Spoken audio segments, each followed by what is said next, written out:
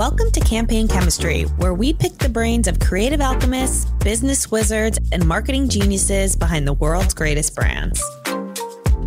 Like many creative agencies, TBWA Chiat Day LA is looking for its next phase of growth.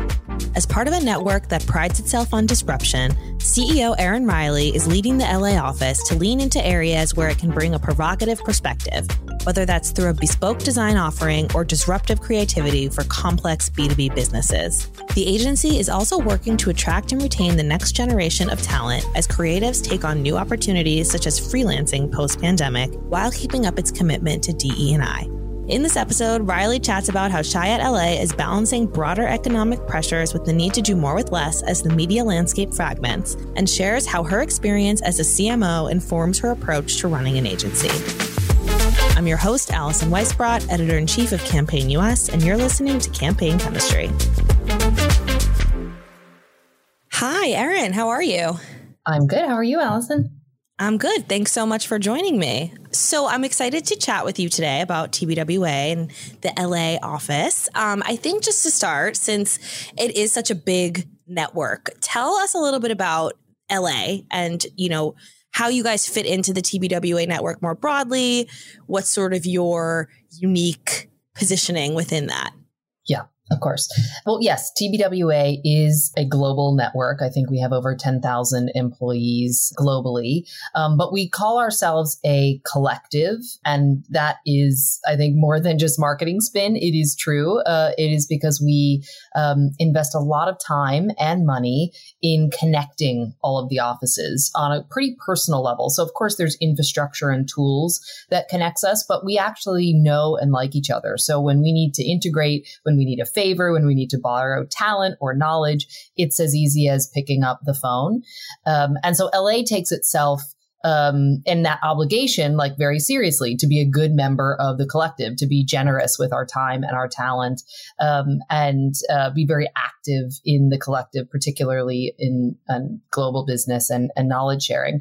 But I think the legacy of LA is quite powerful within TBWA. So Chiat Day LA has, I think, always been sort of a beacon of creativity and innovation within the network. Certainly the chassis that we all run on, the methodology, the ethos is disruption. And that was, I think, that came out of, something that came out of our Paris office and Jean-Marie Drew, who's sort of the great, godfather of that methodology. But certainly that spirit resided in the LA office from its inception. We were one of the very first, if not the first agencies on the West Coast. This notion of challenging the status quo was always a part of us.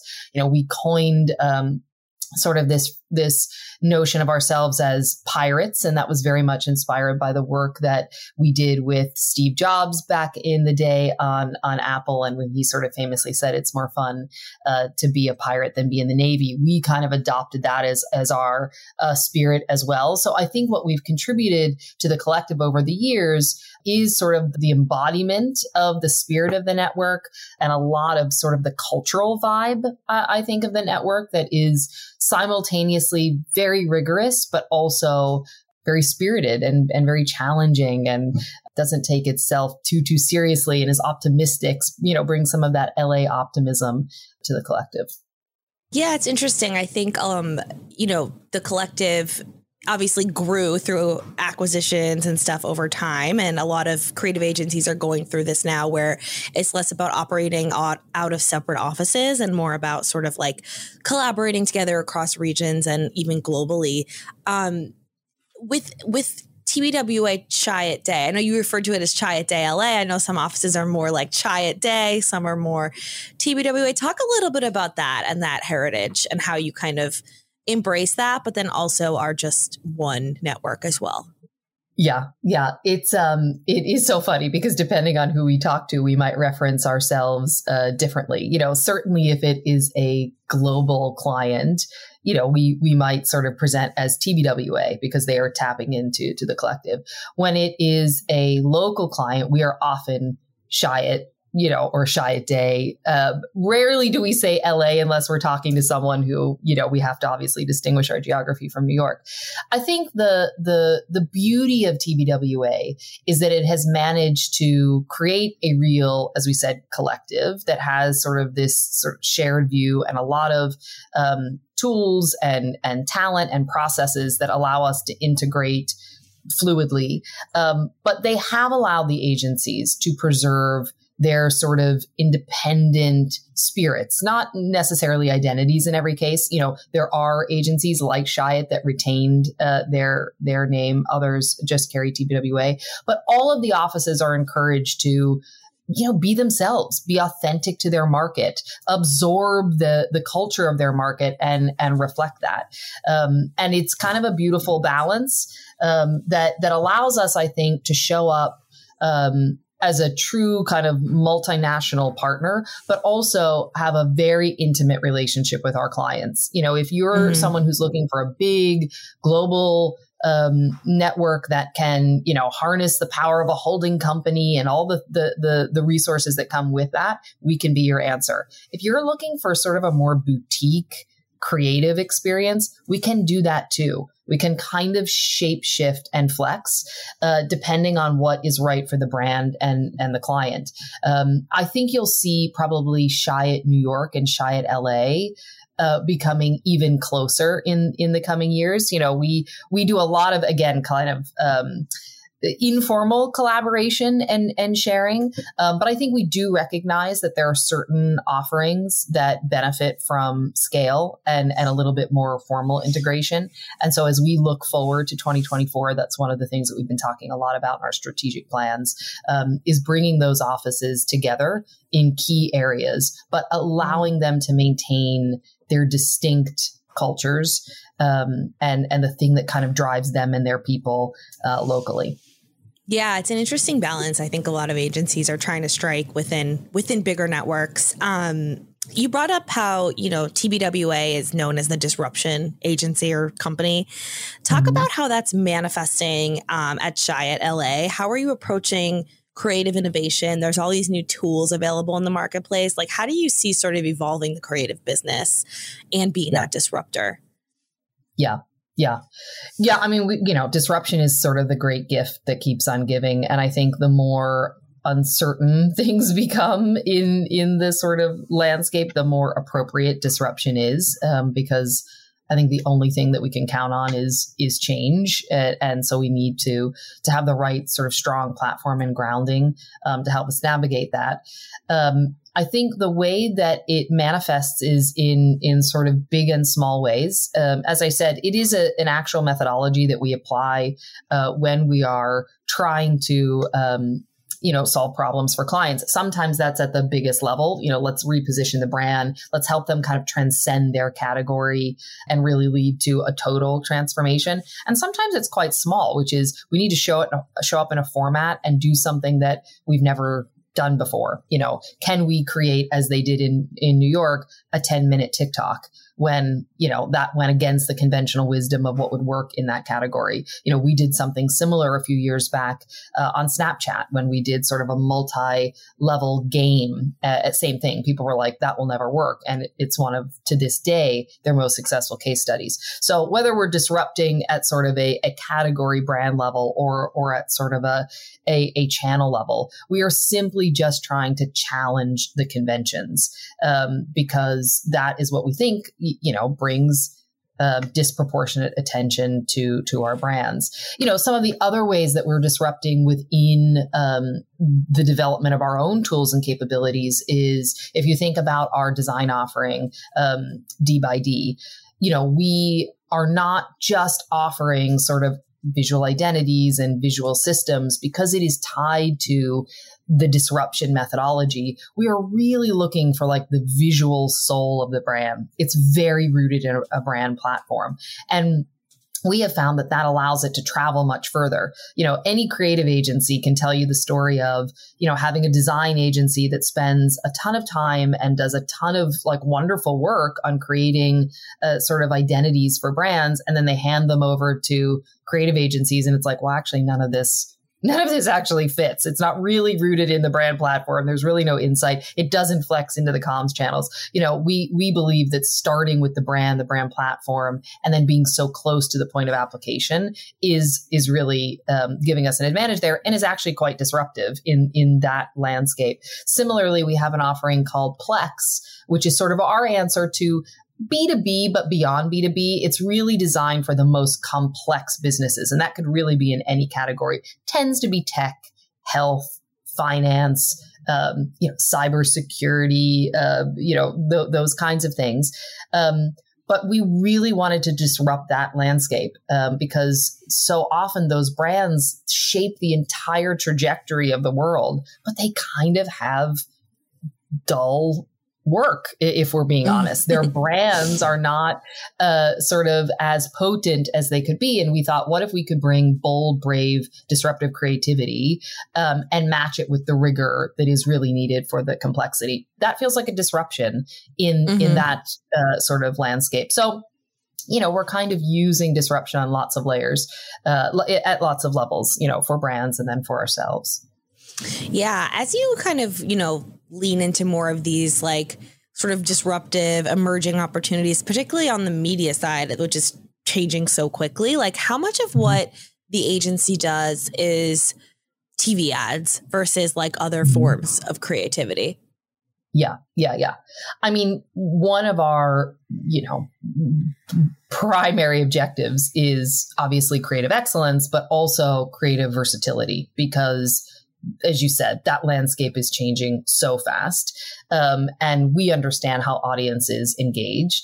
I think we do still see the role for film. Now, whether that is linear or connected TV or something you're watching on your phone, it might show up in lots of different places. But we do still see a lot of power in that for brands, both sort of on an instinctual level and in terms of how we see people sharing and reacting to storytelling and content, but also through a lot of the media mix modeling that we do with our media partners. Film-based work is still driving return and efficiency for those brands. So it is, I would say, film-based work in general is still a very big part of what the agency does. More often than not, though, now it is part of a orchestrated mix of things that goes well beyond the film. It is not enough to just put a 15-second ad out there. It needs to have an inherently social component. It needs to maybe have a live experiential component. That sort of fluidity of channel and the connectivity of that has become much, much more important and is much, much more what we're doing. I mean, that's why we have a connections practice, because orchestrating all of that actually is an art in and of itself. And it does take more effort and more time. And I think that is challenging for clients. Their organizations are not necessarily growing either. And now what used to be, a relatively straightforward campaign to get out the door takes many more months and has many, many more moving parts. And so they are looking to us more and more to help them figure all of that out, orchestrate it, execute it, because it's just like an onslaught of assets now for every single thing that we do. Well, to that point, like how is that changing the business relationship you have with your clients? Because they need your sort of like advice and consulting a little bit more now, right? In terms of like how to go to market, where to go to market. At the same time, your people are working more and creating more things for them to put out in the world. Like how does that change the dynamic? Yeah, I think it changes the dynamic in a positive way, in that, we've seen the pendulum swing, I think, in the industry from, consolidation with one agency or at least a network or holding company, all the way back to lots of fragmentation. I think the complexity of some of these things, is bringing some clients back to more integrated solutions, more consolidated solutions, because it's just so cumbersome for them to manage. And that benefits us because it strengthens our bond with them. It does help us sort of orchestrate that total brand experience. And that's where we that's where we really thrive. I mean, again, disruption is meant to be not an ad idea, but a brand platform that orchestrates lots of things. And so when we can get more and more connected across those things, I think it's more rewarding, more fulfilling for us, and probably easier for the client. I think where it is straining the dynamic, if I'm being honest, is what you mentioned, which is it's just a lot of work. Like it is a lot of labor intensive work. And I don't think that client budgets or timelines, frankly, have necessarily caught up. So, we've had to add lots of bodies, lots of specialisms, more people, makers, creators, community managers, tons of different kind of forms of strategy and creativity and creative technology to make this work. And they are still benchmarking largely off of, old staff plan. We talk with procurement and they're sort of not quite sure what to do with new staff plans and new kind of rate cards, which is, kind of the, maybe the boring part of the business, but it is directly tied to our ability to get to bold creative outcomes. The work suffers when we don't have enough people. And I do think that it requires more folks these days. No matter how much agility and efficiency we can gain in the process, you just need more hands because there are more things to create. Yeah. Well, I mean, you've been on the client side yourself, right? You were a CMO. Talk about like how you use your experience and your perspective from being in that role to like translate some of these things to clients. Cause I feel like there is a disconnect happening there. Yeah. Yeah. I mean, I remember when I went client side, I was like, oh boy, I was so naive when I was on the agency side. We would get so flustered or so frustrated when they would change the brief or cut the budget or there would be a pivot. And I had such a greater appreciation for the fact that, those things were not being done without care. There were forces and factors, commercial ones often that were driving those changes. So I think I am much more empathetic for the client situation, particularly our marketing clients who, are often as much victims of the larger circumstance than we are as the agency. You're on a path and then things change. They change in the business. They change in the macroeconomic conditions. So much more empathy, much more focus, I think, on understanding those factors. What really is driving your business? What are the sort of hard and soft motivations within a company so that we can be good partners, but also anticipate, understand the lay of the land enough to be like, all right, we see this could be coming. How do we have a contingency? How do we plan accordingly? Where do we kind of pick our battles and put our emphasis in places that we know are going to support our clients in the best way? So I think certainly more appreciation for their situation. And then I think probably more rigor in certain areas to be better partners. But I also remember when I joined Old Navy, the agency at the time said, oh, we're so glad that you're here because we have all these great ideas and none of them are getting made and we don't understand why. And you're from the agency side, you're going to understand. And very shortly into the role, I was like, well, I see why none of your ideas are getting made because we don't have the people to do that. Like, that's not how we're built. We're siloed. We've got people, there's so much inertia towards the way that things have been done. And everyone is under so much pressure that to pivot that and change to a content series or, something that wasn't sort of part of the upfront buy is like a Herculean pivot. Like, you think it's just, hey, isn't this cool? Let's go make it.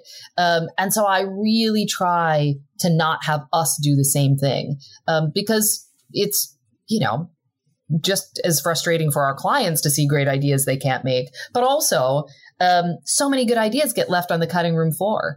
And I don't think we've completely solved that, to be honest. I think we are probably guilty of that as well, which is a lot of great ideas without a home or a process to get them made. But I think I understand that challenge much more. Yeah. I mean, I think to your point, CMOs are under a lot of pressure, and that sort of informs, I think it all trickles down, right, into how they treat their agencies, how they get paid, all those types of things. We're going to take a quick break. We'll be right back with more Campaign Chemistry. So what made you go back to the agency side after your time as a marketer? Yes. Yeah. I made it to the other side, and then I came back. Well, a couple of things. I think I really, really valued my client side experience. And I learned a ton, as we just covered. And I wouldn't trade it for the world, but I did miss agency life. I did miss sort of an organization that was kind of fully rallying and motivated by the primacy of a great idea. We wanted to make something to put out in the world and move people. And of course, there are frictions between departments, but for the most part, everyone kind of comes together, behind the same goal. I think that agencies attract the most interesting, idiosyncratic people, and that creates a really fun, dynamic environment. I missed that. I also missed being at the forefront of what was happening in culture and media and technology. As a client, you are spending a lot of time understanding your business and your business dynamic and the commercial realities of your business. You just don't have time to track all of those other things. You rely on your agencies to do that. But I missed a little bit having my finger on the pulse of those things. So I was open to it. And then Chiat came along, and it was like, well, an agency with that kind of reputation and that kind of legacy doesn't come calling all the time. And so it felt like this is the right move. I also, as much as I loved going deep on a single brand, I missed being able to dabble across many, categories and really pushing myself to understand, a much more broad spectrum of sort of brand challenges. Yeah. So, obviously TBWA was able to attract you as talent, but talk about how you're approaching talent. I think, a few agency leaders have told me recently that it's difficult to find creative talent these days. I don't know. Are you experiencing that? And if so, how are you changing the way that you go about searching for talent? Yeah, we are experiencing that. I think we thought maybe it was a momentary sort of pandemic thing or pandemic hangover, but I do think it has fundamentally changed how talent sees their relationship with agencies. And in particular, creatives, I think, have figured out that they can freelance and make a lot of money, have more freedom, not have to kind of get into the grind of things, which is just a part of getting great stuff out the door. It's not easy, and it can be tedious. And so we are seeing, in particular, I think creatives resist full-time employment. Happy to work with us in a contract or freelance capacity, but that's not always what our clients want. They want people deeply embedded in their business that they're building relationships with. It is a relationship business, a people business. And I think it's an adjustment for everyone to think, oh, wow, people who are really shaping my work might be people I don't meet or spend time with consistently. So I think it is a challenge. I also think it is a challenge that we need to accept, which is we have to create the conditions that make those people want to come back. And I do think that is hard. I mean, that is part of the pressure I think that we're feeling. We talked earlier about the fact that, client budgets are not necessarily accounting for the breadth and depth of what we're creating. That is putting a pressure on both our financial reality and just our time and that work-life balance thing, which I think most people who go into advertising understand is not going to be fully balanced. But it at moments has gotten so out of whack that of course people leave the industry. I think a lot of the great talent is saying this isn't worth it anymore. I certainly grew up in a time where as long as the work was good at the end, it didn't matter what you went through to get to it. And we kind of wore that as a badge of honor in some way. And I think we are seeing, some of the folks now saying, that's not a good deal. Of course I want to work hard, and of course I want great work at the end, but I am not willing to sacrifice everything in my life. And I do think we believe at TBWA and certainly at Chiat LA that what people do outside of work makes them so much better, as someone who's gone out and experienced culture and who has strong friend and family bonds and feels secure and has good mental health. Like all of those things make them more creative, more willing to take risks, more innovative. We know that creating that balance is actually better for the client work. But it can be very, very difficult to maintain and create that condition. So, we try and do something that we call, uncommon humanity. We are trying to be uncommonly human first, to really encourage people to say, hey, this is a boundary, and yes, sometimes I'll work on the weekends, but sometimes I won't be in the morning because I have a parent teacher conference, or I have to surf every day to clear my head, trying to make space for people to find the things and the time for what's most important to them so that they can kind of be the fullest version of themselves when they do come, is what we're trying to achieve anyways. Yeah. I mean, it's kind of an impossible challenge, right? Because you have on the one hand, clients sort of pushing you to do more with less, and then talent saying, actually, we're not going to do that. So how do you kind of like walk that tightrope? Yeah. I mean, I don't know. I maybe we're falling off. I think the tightrope is maybe what is the problem. Yeah, no, I'm not going to lie. I think it's very, very challenging. I think we are trying to continually examine the way that we work to say, let's not just accept that things have to always be done the same way and go through as many layers of approvals and, have as many meetings and, all the things that we talk about in terms of, well, can we just find natural efficiencies? One of the benefits I think we have as a global collective is being able to tap talent in other offices. So if we need an influx of talent in a moment, we can get it, and then we can kind of ebb and flow and partner with the scale of the collective to help that a little bit. And I think we're just trying to really listen to people. We are of a size in LA and in New York, respectively, that we can understand our employees on a pretty individual level. We're big, but we're not so big that we can't really know, like, where is somebody? Do they need a break right now? Do they need a change of pace? Do they need a different account? Do they need a different assignment? Do they need to go to dinner with their partner, tonight and just step away, trying to be kind of systemic in one regard and create better systems and processes and employee acknowledgement and recognition and all the things that motivate people, but then also being quite personal and individual. And hoping that can help meet people where they are and get them through patches where they're feeling burnt out. And at least at the end of the day, they feel like, okay, these people care about me. I'm not just a cog in this machine. They actually care about me as a human. And so I can advocate for myself and it will be okay. Yeah. Speaking of that, you've been a big advocate for DE&I and gender equality in the industry. And I feel like in general, people kind of feel like the momentum has slowed around DE&I in the industry across the board. How are you like personally continuing to push on that at Chiat LA? And what are some things that you're doing to, keep the momentum high? Yeah, I think the momentum has slowed in the industry.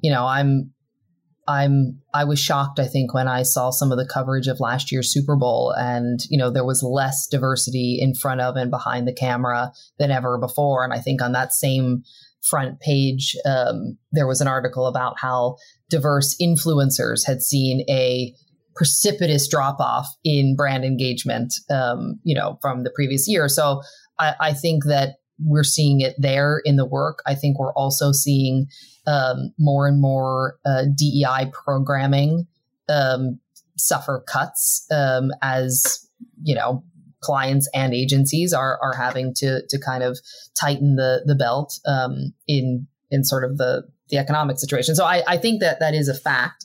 I think we're also learning what works and doesn't work. So some of that programming, shifting, or restructuring is not necessarily a sign that we're not invested.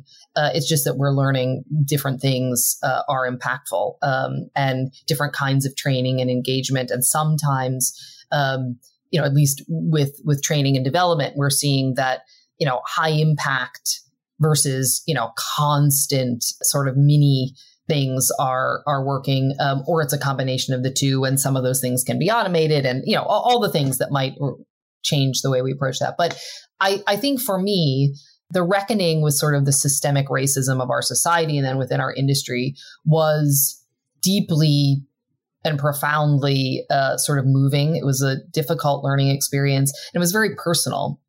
My family is a mixed race family. And so my sort of commitment to diversity and inclusion was something I held as like a core value. And when I had to listen to employees say, you haven't done enough. We know you care, but that hasn't translated into the kinds of opportunities and representation that we would want to see, at the beginning of that experience.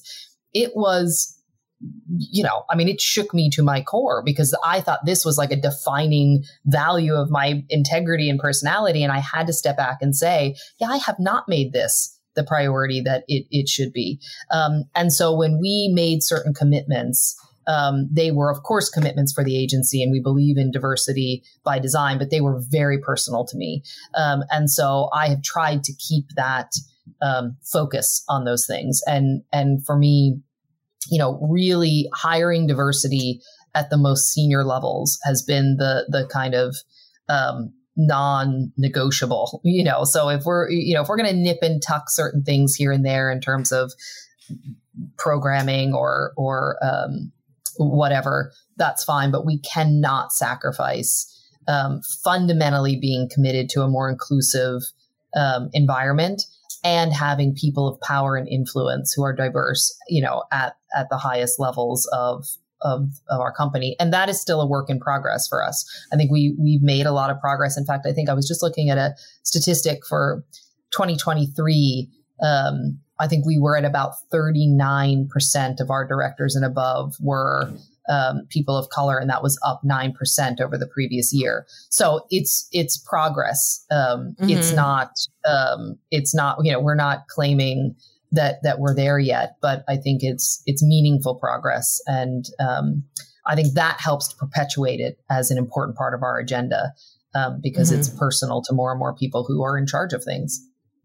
Yeah, no, for sure. It's interesting that it sort of all comes, it's all in the context of this economic context that we're in right now, right? And agencies are making cuts and scaling back. And unfortunately, it does happen in this area. So how are you kind of like, not only like pushing back against those cuts happening in DE&I, but then finding what are some new areas to grow for creative agencies? I think across the board, you're all looking for that, right? So like, where do you see opportunities to grow? Yeah, I think we talked a little bit earlier about a design offering. I think that's something for us that, great design has always been a part of the work that we've done. I think now we are going to the market with an offering that isn't just, if you already work with us, we make things look beautiful. It is a proper standalone design only offering for some clients at sort of a very high and sophisticated level. So that can bring incremental revenue for us. I think, historically we had done B2B work, but we didn't necessarily have a specialism in that. That is certainly, I think for many agencies moving into sort of that kind of space, particularly in the consumer health area. There's, obviously that is a very crowded space. And I think one that could use better and better creativity. So I think that represents growth for us. We continue to scale in some of the areas that you would expect, social and digital first. And, we have an innovation practice that's allowing us to move into more technology enabled experiences. Those are not necessarily net new areas, but they are new for us as we kind of expand to more and more, as I said, that kind of total brand experience. We are able to do more and more of it, I think, with excellence. So I think those are all places where we can grow. As a part of the collective, I think one of the benefits that we have, again, is that we don't have to develop every specialism ourselves to be able to leverage it. So, our Australia office, for example, has a really strong practice around sustainability. Now, that's not something that I've thrown a ton of FTEs at in LA, but if I have a client that has that need, I can have a group of experts mobilized really, really quickly.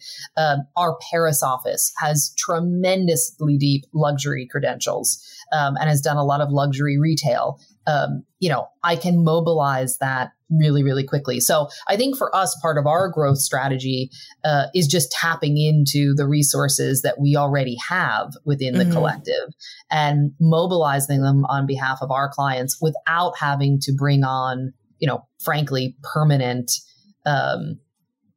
staff that is, as you said, in this economic environment, hard to carry or hard to attract. Yeah. So speaking of the total brand experience, we have the Super Bowl coming up, right? So how is that, obviously brands are trying to extend that moment into all different types of touch points. It's not just about the 30 seconds, right? So talk about how maybe your approach will be embracing that this year and if what we can maybe some teasers maybe we can expect to see. Yes. Well, actually, I think this has been a fascinating year because we've had quite a few clients who have been interested in the Super Bowl. And, while I'm not speaking, for the official media sellers of space, they have been sold out quite early. Yeah. So I think this is an indication that brands are ready to spend. I think after kind of holding and watching and seeing and what's going to happen in the economy, it feels like people are saying, hey, this is still one of the biggest moments, in culture and a place to connect, and we're going to go for it. So actually, I have to say many of our clients have gotten kind of shut out. Like they're interested, but they moved a little bit too late and, they're on hold or sort of in on the wait list, so to speak. So I think that's quite interesting just for the industry and what that says, that so many people came out so early. But as we have been talking about how to participate either, in the game or around the game, it is absolutely, about owning really now that whole week and having a very thoughtful orchestration. That is not new. I think we'll just see the cleverness with how that is being done. Hopefully the ante will keep rising on that. And I do actually think that's why we used to have situations where it would be about this time of year, clients would wake up and say, we want to do a Super Bowl spot. And you'd kind of be like, okay. And you'd rush and you'd do it. And, that's harder to do now because you're not just executing a spot. You are executing an entire plan that has to start with seeding and PR and earned media and influencer. And, what is the second screen experience? And what are they doing 2 days before? And what are you doing night of? And what is the post experience look like? Again, that kind of orchestration takes time. And I think it takes more and more partnerships with platforms and personalities and influencers. And so I don't know if I have any teasers, but certainly the observation I have is if you want to show up in the Super Bowl, if you want to win the Super Bowl, first of all, you got to know the game that you're playing. It is still high entertainment, high engagement. Of course, you need brand recognition and you need to get your message across. But for advertisers who want to run, claim-driven work, it's probably not the place to be because then they're going to wake up the next morning and be very low on that USA Today poll and be very upset. You've got to meet the moment, I think, with your entertainment value. And you've got to give yourself enough time to have at least a week's worth of very strong, well orchestrated activity in the lead up and in the post. Yeah, it's not just one game anymore. No. Well, thank you so much, Erin. It was great to chat with you, and I'm excited to see what you guys come up with for the game this year. Yes.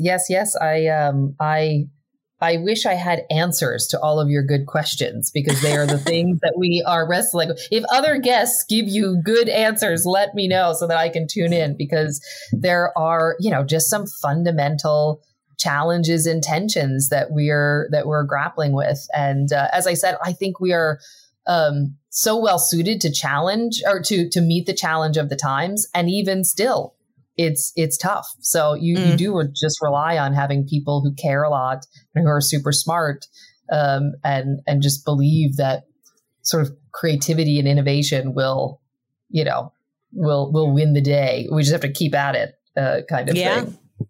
Well, you're keeping up the good work. So thanks. All right. Thanks, Allison. That's all the time we have for today. Thanks for listening to Campaign Chemistry. Be sure to subscribe wherever you get your podcasts, and head to campaignlive.com for all the latest news on advertising and marketing.